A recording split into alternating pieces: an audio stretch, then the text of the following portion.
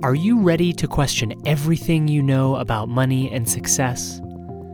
I set out to build a healthy relationship with money, but along the way, realized that no money issue is actually about money. Join me as I break down my old beliefs and learn what's really true. I'm Noe Kalfa, and this is the 90-Day Money Challenge. It's day 20 of my 90-Day Money Challenge, and for some reason this morning I'm speaking in my circus announcer voice. Welcome, everybody. All right, if you're new, every day for 90 days I'm doing the work of Byron Katie on a new thought about money, success, worth, and work to try to get to the root of it and really develop a healthy relationship with money. And it's been really amazing to watch so many of you doing the work with me, starting your own challenges, commenting, private messaging me, really vulnerable stories. I so love it. I so appreciate it. But let's dive into today's thought, which is real success is outside my reach. Real success is outside my reach. The first things that popped into my mind were that this thought is really associated with being held back by myself. And that I've always had a hard time conceiving of what does real success feel like? What would it be like to really be really successful? And that it feels like a big leap, and a big leap into somebody who's not me. And that's something we'll explore. This turned out to be a really powerful session for me, and lots of crying and really lots of tending my inner ones. And with each of these lessons, I realized that money issues have nothing to do with money. It's completely to do with our relationship with ourselves. So you're going to see that as we go along here.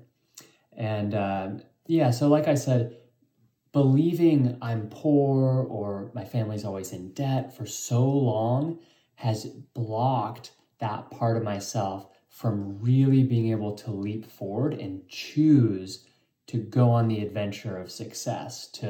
Even though I've kind of struggled with it, it's been more in reaction than in a solid foundation where I'm stepping forward. You know, it's like if the foundation is rocky, then I'm always going to be fighting to stay upright. But if the foundation is solid, then I can actually take steps forward. Yeah, so that became really clear in this session. Okay, and as we begin, we always start with the question, is it true? So real success is outside my reach. Is that true? And you want to look for the places that feel the most vulnerable and the most hesitant. And then really sit with them, be patient with them. As I ask myself, is it really true that real success is outside my reach? What I saw was this old belief underneath that of, I'm not popular, I'm not confident, I'm the shy kid, I'm the nerdy kid, I'm the outcast, I'm the weirdo. And then that started to bring back some memories. But when I kept sitting with it, and I started to look at my life now, and I looked at the people who I really admire, who are really successful, I see that they have some amount of luck, they have some amount of skill, they have some amount of passion, some amount of desire to go big and really kind of determination and a bravery. And I thought, I have all of those things. I'm a lucky person. I am skilled. I'm brave. I have a desire to go big. And I am really passionate about all of the work that I do. I've spent the last 5 years really figuring that out. So, is it true real success is outside my reach? No. That was clear. That is clear. That's good news. And on top of that is all of the doubts and the fears. So let's dive in. All right, the third question here of the work is, how do you react when you believe that thought, right? And this is where all the dark stuff comes out. So real success is outside my reach. I immediately collapse. I feel hopeless and sad and defeated and like, it's already been decided. I've brought this up. This seems to be a theme. I brought this up in past days. This feeling of, well, this is the lot that I've been given in life, and that's what I'm stuck with, and there's nothing I can do about it, right? It's kind of an age-old story. You see that in movies all the time, that the sort of the external characters are saying, oh, you can't change your future, and then the hero's story is always the same. They always end up going through all kinds of stuff and changing their story. And that seems to be what's happening here as well. So when I believe that thought, it feels hopeless and sad and like far away, hard to get to. I mean, it's that reaching thing. It's like I have to reach for success. There's nothing I can do here in my life for it. I have to reach for it because it's out there. And so it's outside. I have to reach for it. When I'm believing real success is outside my reach, I started to have these memories come, and this is what really brought up a lot of feeling, was memories of moving to the US when I was 8 years old and feeling foreign and like people still speak English, but it's a different English, and the customs are very different. People treat each other, honestly, not as kindly. There's a lot more status going on than I experienced when I was in England growing up. And so, and there was a lot more kind of choosiness. And maybe it was the school that I went to in England was pretty open, whereas the one in the US was pretty, intense and like hierarchical in terms of cool kids and all that. But I had never really experienced that. And so I immediately felt like, oh, I'm on the outside. And then all of that led me into seeing that a big part of my identity has been, I don't belong here. I don't belong in this country. And when I really looked at that, I realized up to a few hours ago, I had not chosen to be in this country. Because when my parents split up, my mom took the three of us kids from England over to the US. And I didn't want to go. I wanted to stay in England. And I lost all of my friends. I lost everything I knew as I was taken against my will to the US. And I had never chosen truly to be here in this country. And that, as you'll see, is a really, really big deal. Choosing to be here, choosing to be in your life, whether it's choosing to be in your city, choosing to be in your home, choosing to be in your community. That has everything to do with success and everything to do with your own ability to show up. So I went in and I actually found there was a previous time, which was when I was really young, maybe 5 years old. My parents took me to my first day of preschool, and I remember I didn't want to be there.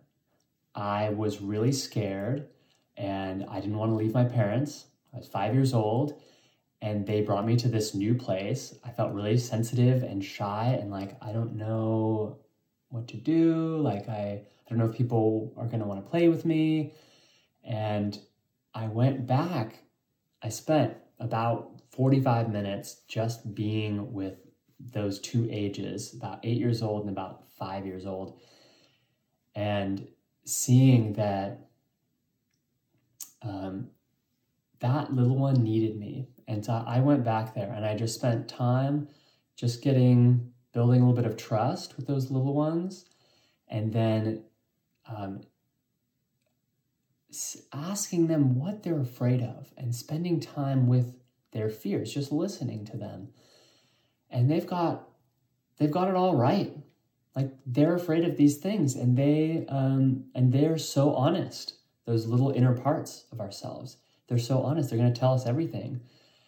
And as I sat with those little places, I said, hey, this is an adventure.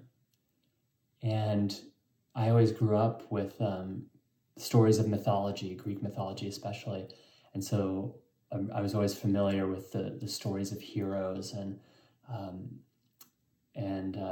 that was something that I always loved and admired. And so I was able to share that, stepping into a new school is a brave thing to do, and that people are really going to like you and really going to love you, little Noe. And they're going to want to play with you because you have so much enthusiasm and so much passion.